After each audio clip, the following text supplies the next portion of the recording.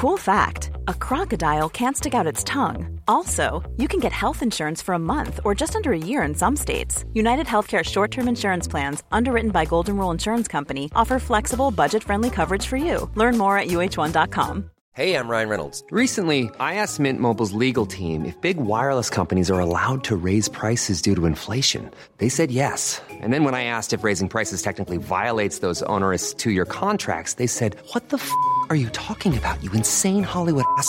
So to recap, we're cutting the price of Mint Unlimited from $30 a month to just $15 a month. Give it a try at mintmobile.com/switch. $45 up front for 3 months plus taxes and fees. Promo rate for new customers for limited time. Unlimited more than 40 gigabytes per month. Slows full terms at mintmobile.com. I'm Sandra, and I'm just the professional your small business was looking for. But you didn't hire me because you didn't use LinkedIn Jobs. LinkedIn has professionals you can't find anywhere else, including those who aren't actively looking for a new job, but might be open to the perfect role, like me.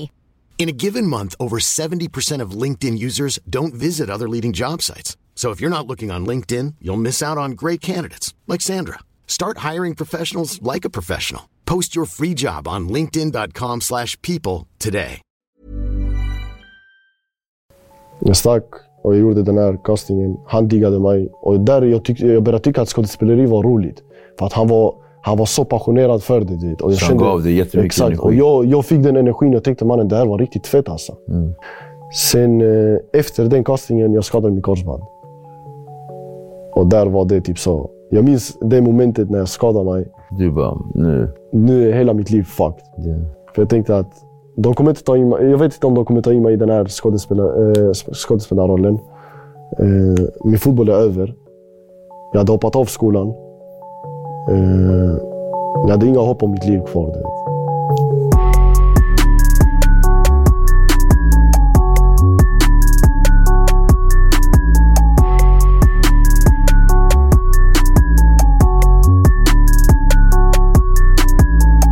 Hej på er och välkommen tillbaka till Dialogiskt. Mitt namn är Viktor och jag är som vanligt er host. Vi vill fortsätta med att säga tack för att ni subscriber, delar och framförallt tipsar era nära och kära om vår fantastiska kanal. Som sagt, ni är en del av vår livlina. 2011 släppte Zlatan Ibrahimovic sin bok Jaga Zlatan, som blev väldigt prisad och höjd och kritikerrosad. Och framförallt så fick Zlatan väldigt mycket bra kritik på att han var väldigt, väldigt kompromisslös i sitt berättande om sig själv. Nu, några år senare, ett antal år senare, så släpps filmen om Zlatan Ibrahimovic. Och jag har fått äran att få skådespelaren till filmen. Välkommen till Dialogis. Granit Rushdie. Tack så mycket. Tack själv. Hur mår du? Det var bra själv då. Bra. Jag tänkte lite så här. Fan, jag har Zlatan bredvid mig. Nej, då Granit bredvid. Granit bredvid mig. Hur var resan upp? Det, skön. Men vi missade första flyget, men vi tog ett flyg efter en timme. Så. Men det går snabbt med flyg, så det var inga konstigt. Jag tänkte säga så här, kändisskap för dig, är det någonting nytt? Inte direkt, va? Jo, faktiskt. Så jag inte... Inte? Det är inte så att jag är värsta kändisen nu, men... Jag märker bara sakta att det bara kommer mer och mer och mer. Men det bara var lugnt. Hur känns det att få spela någon som Zlatan? Det är stort faktiskt. Det är jättestort. Men i början jag fattade vad det var för grej faktiskt. För att i och med att jag hade min egen fotboll och tänka på såna här grejer, så trodde jag inte ens... Alltså, när de kom första gången till mig, jag fattade inte vad grejen var.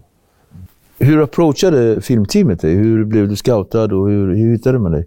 Castingen och allt? Ja, exakt. De hade ju såna här scouter lite överallt i hela Skåne. Jag var utomlands då när de kom till där jag bor, Eslöv då. Så vad de letade, sen hade någon rekommenderat om att det finns någon som har likheter och det är jag. Så kontaktade de mig på Facebook och sms och såna grejer. När jag såg det första gången jag tänkte, vad fan är detta? Larv. Ja. Sen när jag kom till Sverige så tänkte jag bara kolla vad det är, du vet. Men jag tänkte inte ens att jag skulle göra någonting med det eller någonting. På vilket sätt tyckte de att du var lik Zlatan? Karaktärsmässigt. Lite typ aggressiv. Okay. Jag vet om att jag känner mig bäst. Är du aggressiv på plan? Ja, lite både och. Så du är lite hetsig sådär? Ja. Det känns inte som det. Jag var, men jag lugnade ner mig lite. Du var lugn ner dig? Ja, kändisskapet har med sig en massa fördelar. Jag tänker att vi ska komma in på din fotbollskarriär och hur du var på planen. Men om vi backar bandet och Eslöv. Yes. Berätta. Ja, Eslöv, det är ett litet ställe faktiskt. En liten stad. Alla känner alla. Men hos oss, vi var mest bara i vårt område. I vårt område var det faktiskt... Det var roligt för att vi var riktigt många ungdomar. Alla ungdomar spelade fotboll. Vi delade samma dröm allihopa och vi gick ut och spelade hela tiden och hittade på massa grejer. Fast samtidigt var vi också busiga. Så vi spelade fotboll, vi hittade på bus. Så det fanns mycket. Det fanns mycket att göra. Även om det inte är en stor stad var området tillräckligt för oss. Hur var du som grabb då? Var du busig? Jag var busig och väldigt, väldigt aggressiv. Du var väldigt aggressiv? Ja. Var kommer det här aggressiva ifrån? Jag vet faktiskt inte. Var du arg eller var du bara energifylld? Jag var väldigt energifylld. Eller energifylld, om man säger så. Ja. Men det kan bero på för att hemma jag hade det väldigt bra. Alltså, det var inte så att det var några konstigheter hemma eller så här grejer. Men det var mina familjemedlemmar, jag vill inte gå in på vilka det är och så, men när jag gick till dem så var det var en helt annan miljö. De var mycket bråkiga, mycket skrik. Så när jag kom hem och gick ut med mina vänner, jag trodde det var okej. Okej. Så det blev en sån grej. Så det fanns en viss jargong hemma som var på ett speciellt sätt? Ja, inte just i mitt hem. Men inte i ditt hem, släkt eller? Ja, exakt. Och jag var där ofta. Sen när jag kom ut med mina vänner och sånt, jag tyckte det var okej att slåss och vara sur och jag vet inte. Göra dumma grejer mot folk. Okay. Hamnade du i trubbel? Ja, alltså, det är inte så värst. Jag var ändå ung då. Ja. Så det var inte så. Man bråkade och sen det var inte mer än det. Hur skulle din mamma beskriva dig?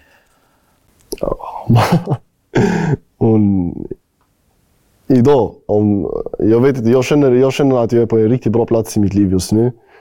Men morsan hon är riktigt kritisk mot mig. Hela tiden, det är någonting hon ska klaga på. Du gör inte si, du gör inte så. Men annars en kärleksfylld grabb. Önskar ingen ont. Ställer alltid upp i alla lägen, spelar ingen roll vad det än är. Och ärlig kille. Hur skulle dina vänner beskriva dig? Hur tror du de skulle? Om de skulle typ berätta om dig så skulle de säga, men han är... skulle nog säga lojal. Samma sak där, ställer alltid upp. Spelar ingen roll vad det än är. Dominant. Rolig. Tycker du att du är rolig då? Ja, faktiskt. Ja, det är bra. Så du garvar åt dina egna skämt länge? Ibland, det kan hända. Jag är likadan. Jag garvar skitmycket åt mig själv. Ibland så hinner jag inte dra skämtet så börjar jag garva. 3 sämre egenskaper hos dig själv då? Det är saker nog... som du skulle typ vilja jobba med och så? Ja, det är nog lätt att lita på folk. Alltså, du är godtrogen? Du är godtrogen? Ja. Och ibland det kan vara fel för att jag vet inte till vilket syfte de tänker på när de är med mig. Men nu är jag typ i en gruppering, vi är en cirkel. Där det är mycket driftiga killar och smarta killar. Så det är alltid någon som säger till mig att tänk på detta, du kan inte... För det är vissa människor som inte är bra för en. 100%. Så jag är lycklig lottad faktiskt. Men annars, det är en grej. Att jag är för godhjärtad mot folk. Kanske inte ens borde vara det ibland, men jag bara känner att jag är det. Sen, i och med fotbollen nu när jag har varit aktiv i 20 år nästan med fotboll. Nästan 20 år blir det. Så jag har alltid varit van att vara aktiv varje dag och träna hela tiden. Och nu har jag hittat en ny passion inom skådespeleri. Men Jag har inte gjort det, alltså det är inte en vardaglig grej som jag har gjort nu. I och med att det är min första film, jag måste vänta tills premiären kommer ut. Och efter det kanske jag kan göra fler filmer, alltså oftare. Så det har blivit på något sätt att jag har blivit lat på något sätt, men ändå inte. Jag vet inte hur jag ska förklara. Typ att... Ja, jag fattar. Som att du har tagit det för givet, att det är lugnt, allt kommer bli bra. Du är inte hungrig längre utan du... Nej, inte att jag inte är hungrig, för att jag är hungrig, men att... Typ... Bekväm? Jag vet inte hur jag ska förklara. I och med att jag varit van att träna varje dag och vara aktiv med min kropp. Till exempel när det är små grejer. Alltså idag när jag inte är lika aktiv med min kropp som jag var då, jag pallar inte göra dem. Jag fattar. Jag tänker bara att det blir bra. Okay. Men lite bekväm. Så. Ja. Men om vi snackar om fotbollen då? Yes. När började du spela? När jag var 4 år. Wow. Du är duktig spelare. Ja. Du är värsta. Berätta, vad är din starkaste egenskap på plan? Aggressiv? Snabb? Ja, ändå faktiskt hyfsat snabb. Ja, men mest teknisk, bra avslutare. Jag är ett djur i boxen. Okej. Ja. Skönt att man kan säga det om sig själv, att man är ett djur. Ja. Vad hade du, alltså, i och med att du har spelat sedan 4-årsåldern så har du ju uppenbarligen alltid haft fotbollsdrömmar. Alltid, ja. Alltid. Så. Hur har din omgivning tagit? Min omgivning, när vi var barn, vi alla spelade fotboll. Men sen när vi kom upp till 15-årsåldern, när jag kom upp till, för jag brukade hänga mycket med min brors vänner. Och de var ju lite äldre och såklart det var många i min ålder också, men det var många som gav upp fotbollsdrömmen tidigt. För massa olika anledningar. Vissa gjorde någonting dumt på någon fotbollsplan. Vissa pallade inte bara. De tänkte, vi kommer ingenstans. Vissa började med droger och sånt. Och sen slutade upp med att det var bara jag kvar. Okej, ja. Så i vissas ögon tog det hårdare att jag fortsatte spela för att de inte gjorde det. Så det blev typ, när det var fotboll så jag kunde känna av det att det var många som inte ville mig väl. Så ja. Skoltiden då? Skoltiden, ja. Kunde du liksom koncentrera dig på de vanliga lektionerna fast du visste att du skulle bli en bra spelare, eller? Jag var inte så, i skolan var jag inte typ, på lektioner jag kunde inte koncentrera mig. Alltså. Det var helt omöjligt för mig. Bara tills någon tvingade mig till exempel att plugga eller någonting, när jag kände bara typ att det började gå överstyr, du vet. Så försökte jag alltid rädda mina betyg och såna här grejer. Fram till jag kom till 9:an. För i 9:an, från 7:an till 9:an var jag ändå hyfsat stökig, jag var bråkig. Men samtidigt jag var älskad av många i skolan. För att jag kom bra överens med många, men jag gjorde vad jag ville, du vet. Ja.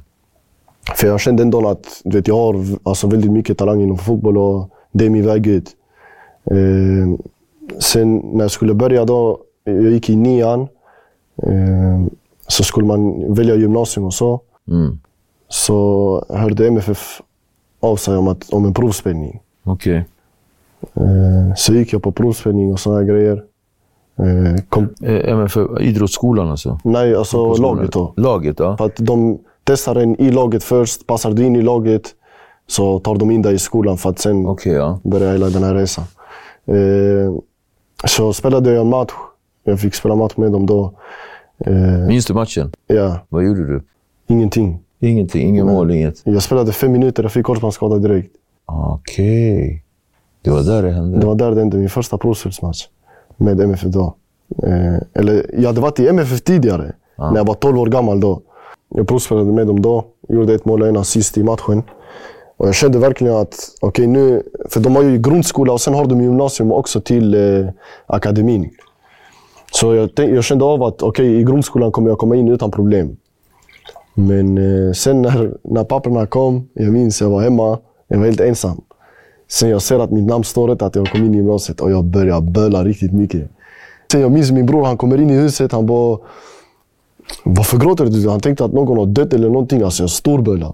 Så jag kom inte in i gymnasiet, han bara dog av flamman, han bara, mannen du är helt slut alltså. Sen, sen efter det, du vet, det var tungt då, för jag var 12 år gammal och jag ville verkligen spela i MFF. Det var min dröm sen jag startade fotbollskarriären då. Så det var bara att byta ihop och köra igen. Sen när jag blev 15 då, så när jag gick på proffsmatchen fick jag korsbandsskada.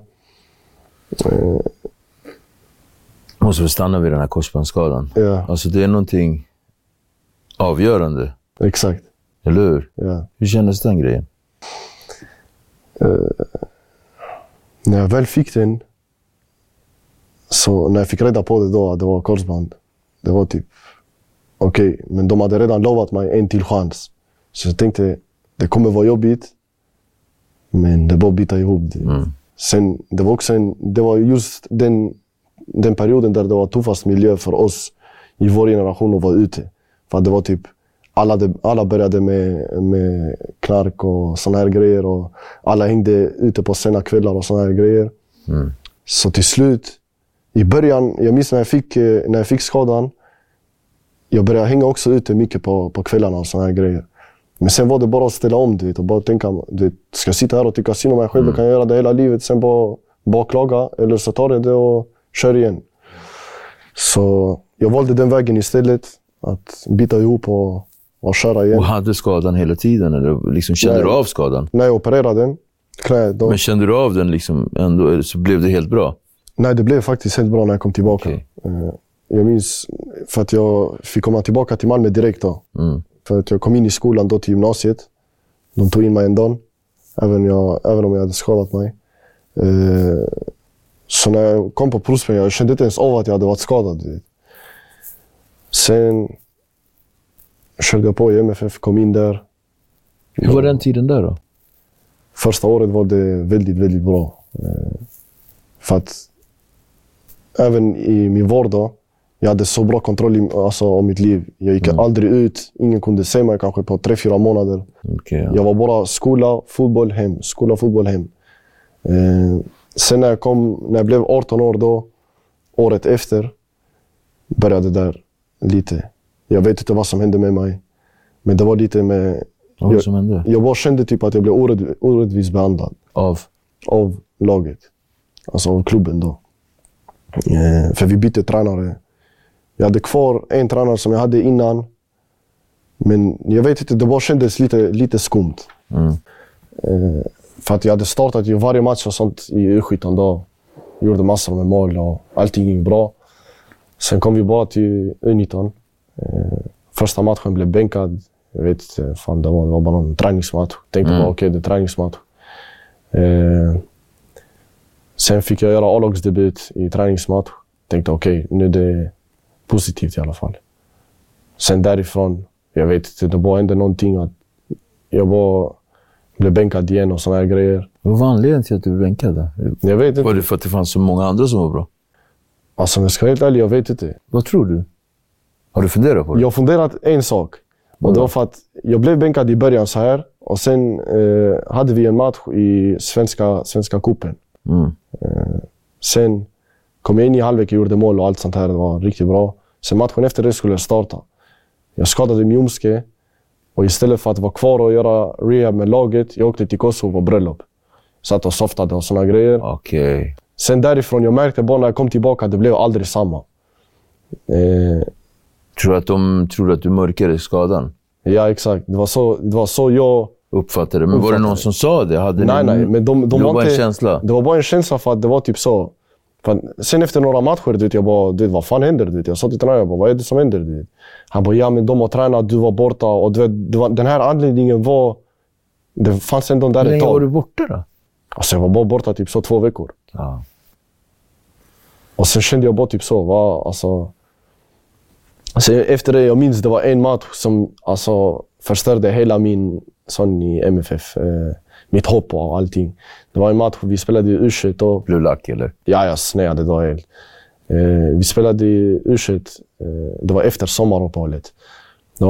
Vi hade massor med A-lagsspelare som spelade i MFFs A-lag idag. Christiansen som är en av allsvenska bästa spelare, han spelade den matchen med oss. Och jag minns att tränaren och Marcus Rosenberg var på sidan av planen den matchen. Och vi låg under 2-0. Jag kom in i halvlek, jag gjorde 2-1 och gjorde kaos den matchen. Alltså jag har aldrig spelat så bra. Just i MFF. Det var min bästa match jag spelat i MFF. Så tänkte jag okej. Och Marcus Rosenberg och tränaren, de stack i halvlek när jag kom in. Så tänkte jag bara okej, skitsamma. Det kanske han är andra tränaren kan se det eller någonting. Att jag förtjänar min plats. Sen matchen efter det, jag fick spela 10 minuter med U19 då.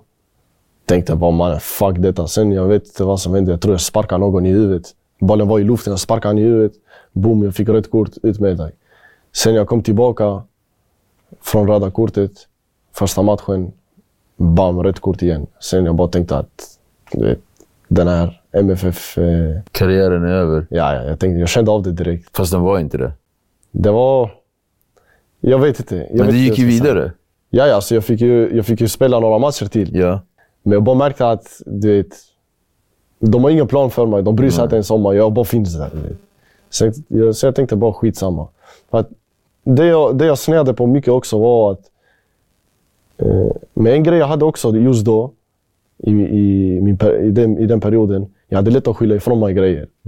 För att jag vet om att jag gjorde saker som inte var rätt. Alltså utanför fotbollen också, jag hängde sena kvällar, jag skit i min rutin helt. Men jag hade svårt att acceptera det. Men sen kände jag bara av att jag måste sticka härifrån, jag kan inte vara här. Och när man spelar i ett lag som Malmö, oftast när du lämnar klubben så hittar de en plan för dig som är mycket bättre. Alltså kanske inte bättre än MFF, men det bästa efter MFF. Man har backup i alla fall. Exakt. Så de hittar klubbar och sånt igen. Och det är massor idag som jag känner, alltså idag som jag har varit borta kanske 2 år från, det blir nu andra året, skadad då. Som jag känner att med ett korsband jag hade spelat bättre än dem. Och de har hittat lag kanske i Superettan, Allsvenskan till mig, de bara skit i mig. Jag hade blivit av med min agent lite innan jag stack därifrån för att jag kände mig bara lite blåst.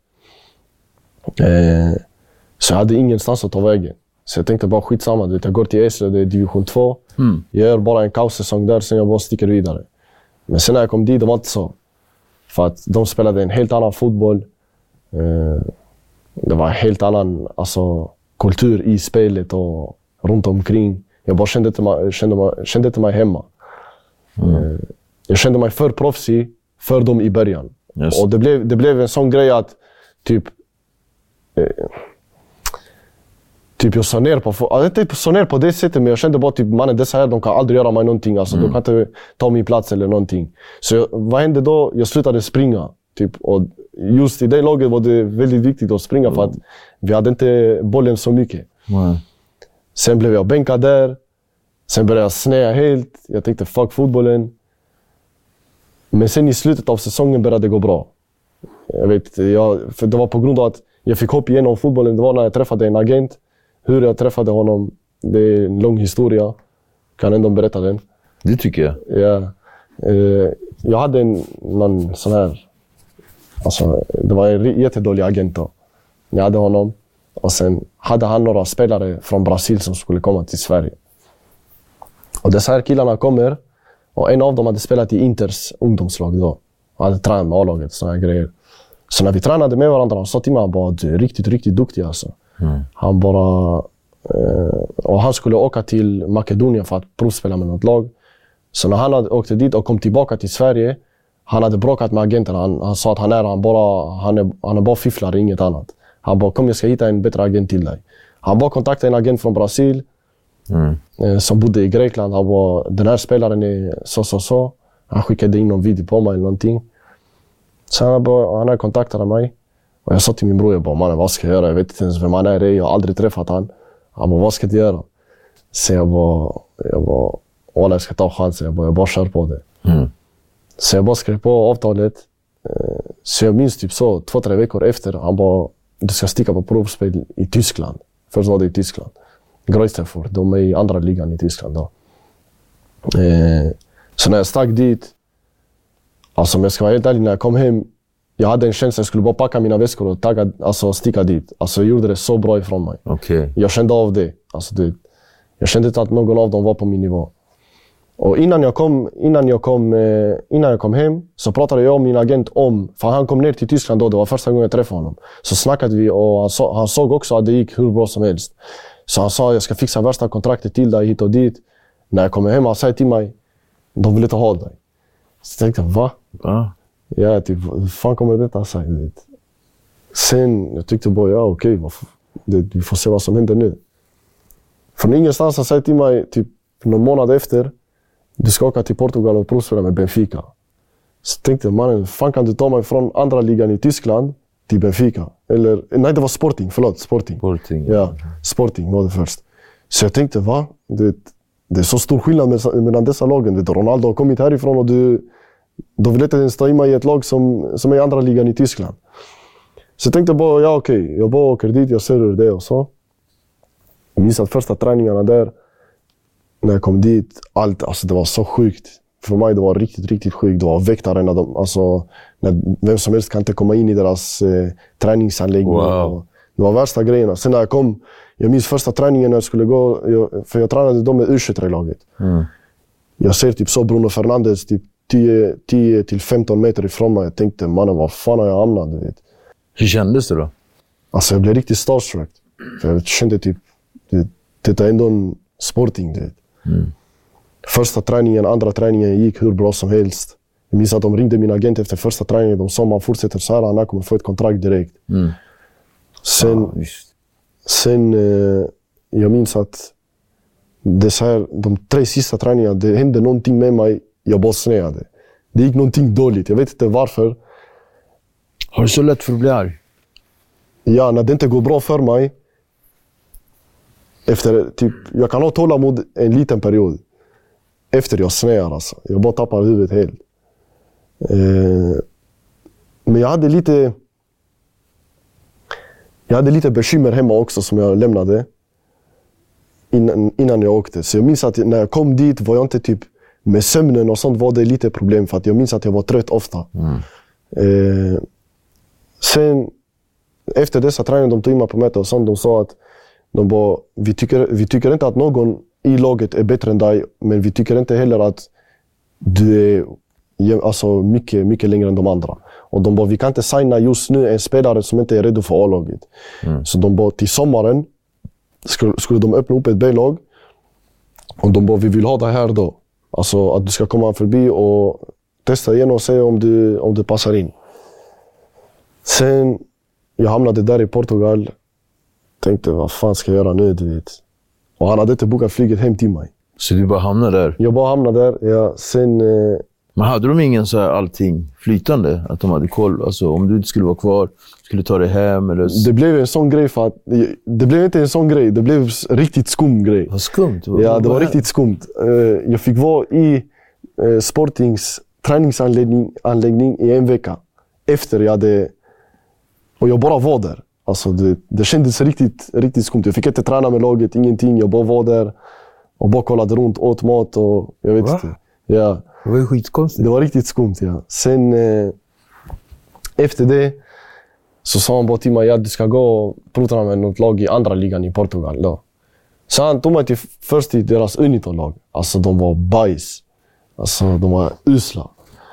Så jag snäade på honom efter träningen, jag bara ringde. Jag sa till honom, du kan inte ta mig med dessa barnen, skojar du med mig? Så han bara, ja men du vet, efter denna träningen de ville direkt att du skulle gå upp till A-laget ändå och träna där. Så jag minns efter två träningar då med A-laget, de sa direkt att jag kunde skriva på för laget. Sen, jag tänkte faktiskt på det, i och med att det var andra ligan i Portugal. Jag tänkte bara, okej, jag kör här, det är ändå en A-lagsfotboll, det är andra ligan, det är inte dåligt. Men sen, när jag började tänka på det mycket, jag började prata med spelarna också. För de var lite äldre, du vet, de tänkte jag är ung, du vet, det var många som pratade med mig och så. De tyckte det var intressant att jag var från Sverige. Så jag pratade med dem och så de sa, du vet, försök ta det lugnt och signa inte direkt för att alltså, de har mycket ekonomisk kris i laget. Okay. Det var många som inte hade fått löner på 3-4 månader och sånt. Och jag bodde i ett vandrarhem i 2,5 veckor. Det var bara folk som kom in och ut. Jag visste inte ens vem någon av dem var. Jag vet inte ens vad deras syfte var med att bo där. Det kändes riktigt obehagligt. Man ska sova med 4 personer som man inte ens vet vem de är. Sen när detta laget då kände där sättet att de ville signa mig. Då blev min agent typ så, alltså vad vill du, alltså så sjukt ändå när de ville signa det efter 2 träningar och såna grejer. Och jag skulle till Braga på riktigt efter då. Det var, jag tror det var söderut om landet, jag vet inte. Sen de bara, i och med att du gjort det så bra här, så ska du till Benfica istället. Och för mig det var Benfica. Alla de i Sporting sa till mig, Benfica är alltså topp. Var det då? Det var helt magiskt. Det var magiskt. Alltså, när hur länge var du där? En vecka. När jag kom dit, alltså det kändes som att jag hade kommit till himlen. Tänkte alla alltså, anläggningar var helt 10 av 10. Det var vid stranden, alltså, det var vatten runt omkring hela anläggningen. Så det var riktigt fräscht och så. Men där de körde över mig, jag hade ingen chans. Alltså. Duktiga spelare? Ja, alltså fy fan. Deras anfallare var som Lukaku, jag hade ingen chans. Alltså. Jag bara, efter 2-3 träningar, jag bara tänkte mannen, du vet, bara tagga härifrån. Det är så? Ja. Gav du upp? Ja, jag gav upp direkt. Och så kom du hem? Ja, sen kom jag hem. Korsbandet? Jag ska berätta för dig. Sen träffade jag filmteamet. Jag höll på att spela fotboll. Okej. Sen träffade jag första gången, jag minns att första castingen då, jag bara flippade. Alltså jag bokstavligen bara skojade. Jag tog inte ens det seriöst. Sen, jag vet inte vad de fick för sig att ta in mig igen. Så de tog in mig igen. Den andra gången jag tänkte bara okej, jag går dit. Jag ser vad det är. Jag försöker ändå vara lite mer seriös. Sen gick förbi den också. Sen jag minns att jag skulle träffa regissören. Sen jag sa till min bror, jag kommer inte gå dit alltså. Han bara, vad är det helt dum ut? Han bara, klart du ska gå dit. Jag bara, nej, jag svär jag ska inte gå. Jag bara, jag har min fotboll, jag pallar inte ens bry mig om detta. Han bara, jag svär du gör exakt som du vill, men du kommer göra ett misstag. Så jag minns första dagen jag skulle träffa honom, jag bara ringde honom, jag kan inte komma idag. Jag bara gick ut i mitt område där jag softade istället. Vad sa han då? Han bara, ja okej, men försök komma imorgon då om du kan, för annars jag sticker till Stockholm dagen efter.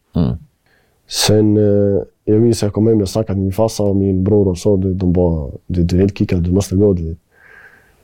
Sen till slut, det bara blev så att jag stack. Jag stack och jag gjorde den här castingen. Han diggade mig. Och där jag började tycka att skådespeleri var roligt. För att han var så passionerad för det. Och jag han gav det jättemycket exakt, energi. Och jag fick den energin. Jag tänkte, mannen, det här var riktigt fett alltså.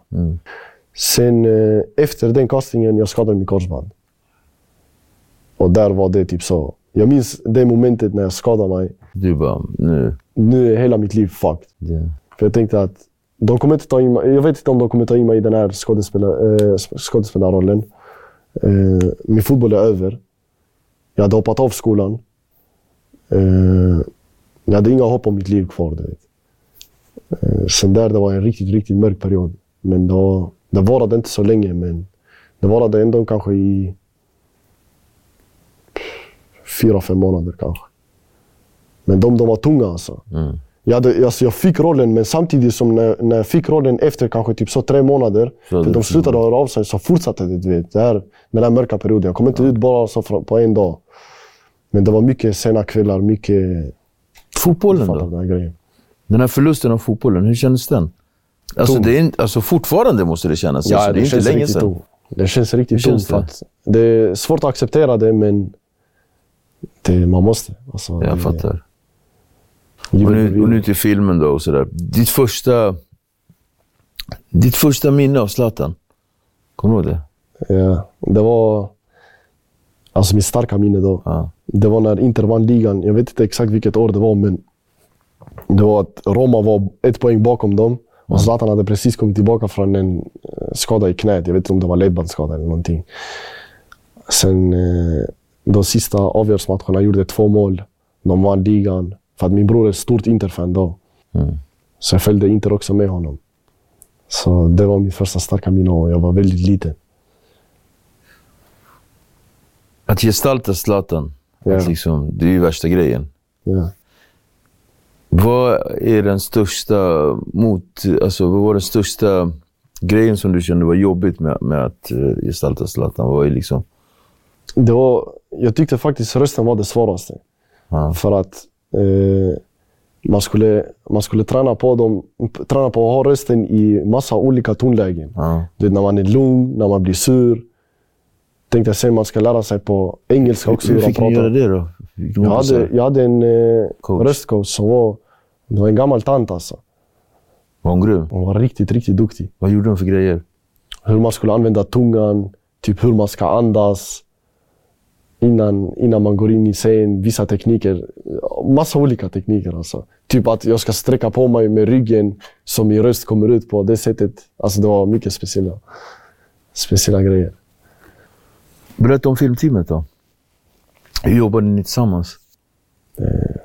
Det blev som en riktig familj alltså. Regissören, jag minns i början, han lärde mig jättemycket typ hur man ska skådespela, hur man ska tänka.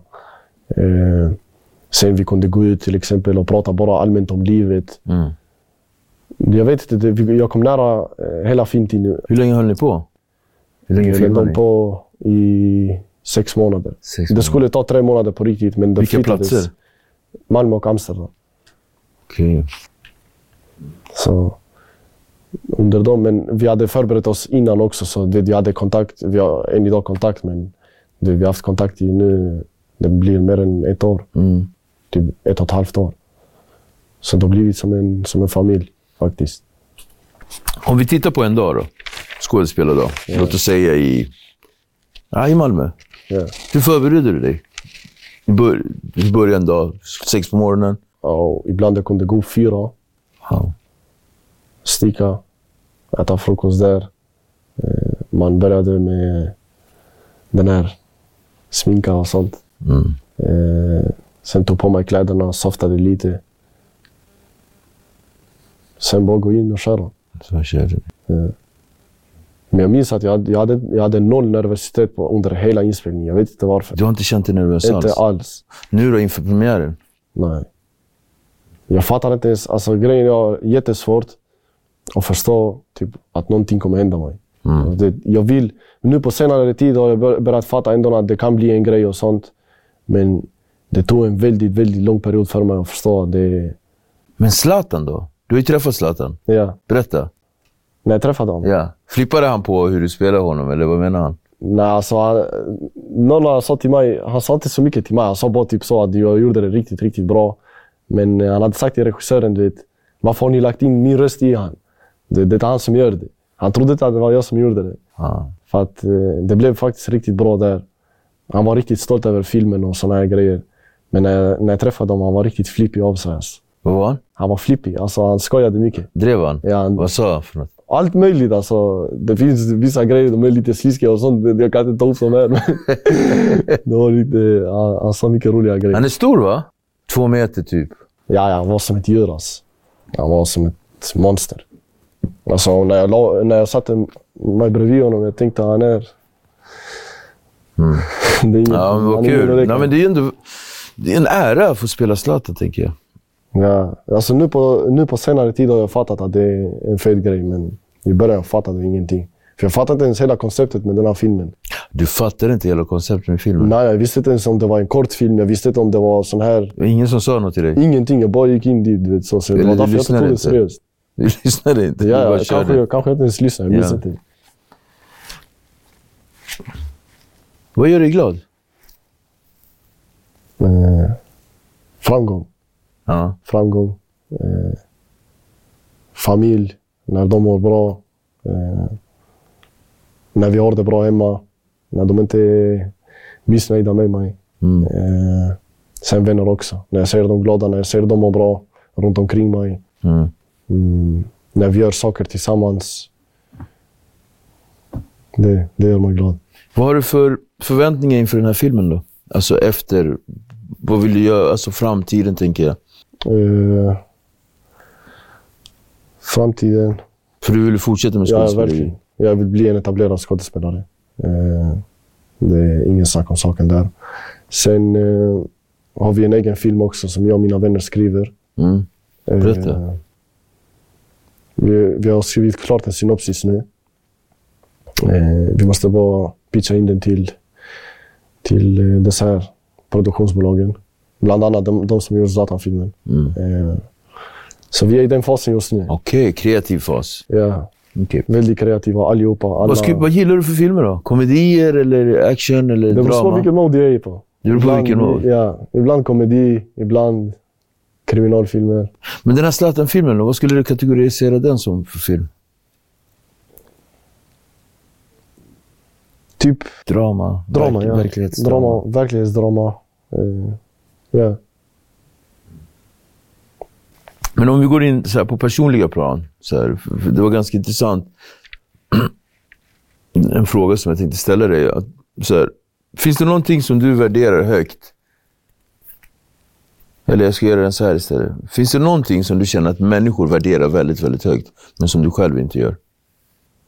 Ja, det finns en sak. Hur tänker du? Imponera på människor. Okej. Jag har aldrig känt, för att under min uppväxt, sen jag var ett barn, jag vet inte, jag bara haft den i mig själv. Att du är bra på något? Ja, att jag har alltid känt mig som en stjärna. Alltid. Så jag har aldrig känt att jag behövt imponera på någon. Utan jag har alltid varit mig själv. Har det passat någon? Okej. Passar det inte dig? Tagga. Det har bara varit så för mig. Så du stör dig på folk som liksom... Ja. Ja. Det där är riktigt jobbigt. Men vad gör dig arg då, förutom det? Människor som ljuger för en.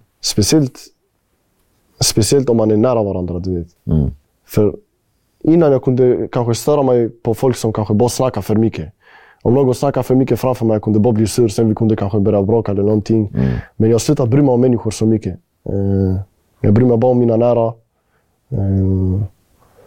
Så bara typ vissa grejer som är onödiga att ljuga om. Ljuga. Sen folk som inte kan stå för det de säger. Det kan störa mig på människor, alltså allmänna människor. Om det kommer till mig till exempel, om det finns någonting och jag frågar en person, är detta sant?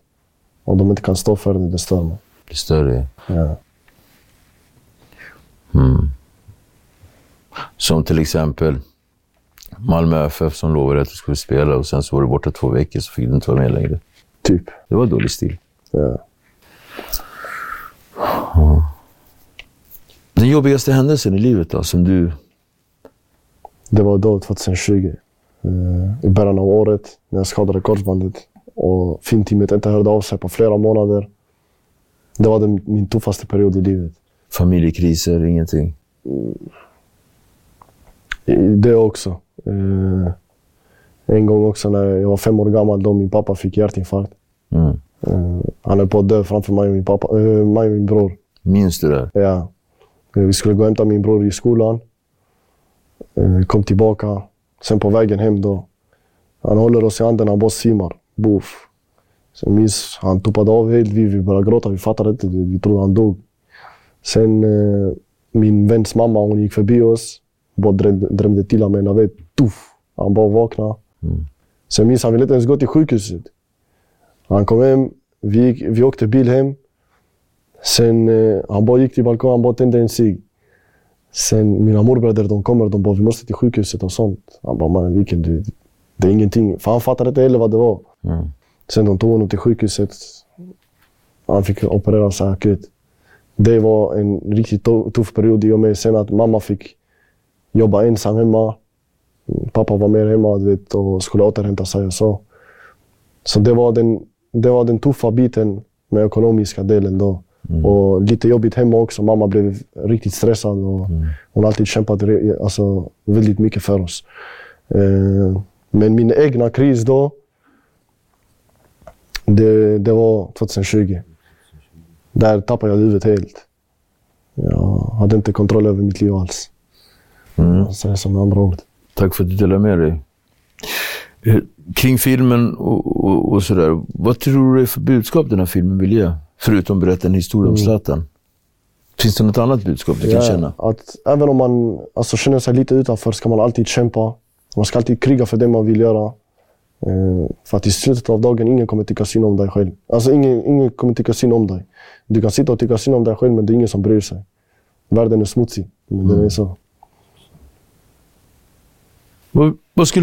Vad är du om 5 år? 5 år? Nu är någonstans högt och en stjärna. Ja, det är bra. Men inom skådespeleri. Skulle du kunna lova mig att Var du än är om 5 år, att om jag ber dig komma tillbaka på intervju, skulle du komma då? 100%. Lovar du? Jag lovar. Handslag på det? 100%. Tack för att du kom. Tack så mycket.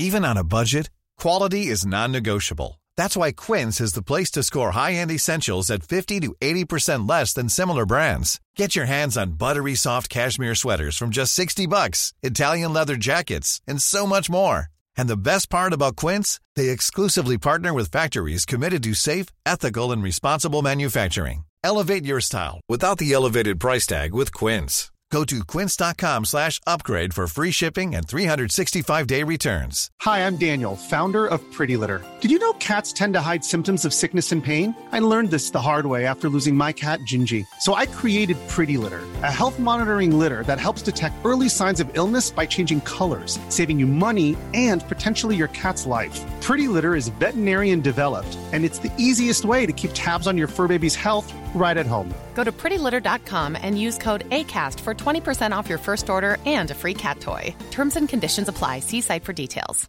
Hey, folks, I'm Mark Maron from the WTF Podcast, and this episode is brought to you by Kleenex Ultra Soft Tissues, your ally to help tackle your allergy symptoms this season. I love the change of seasons, but nobody loves pollen and all those other things floating in the air that make you sneeze during this nice weather. Kleenex Ultra Soft Tissues are hypoallergenic and allergist approved, so fight back against watery eyes and runny noses without worrying about irritating your skin. For this allergy season, grab Kleenex and face allergies head on.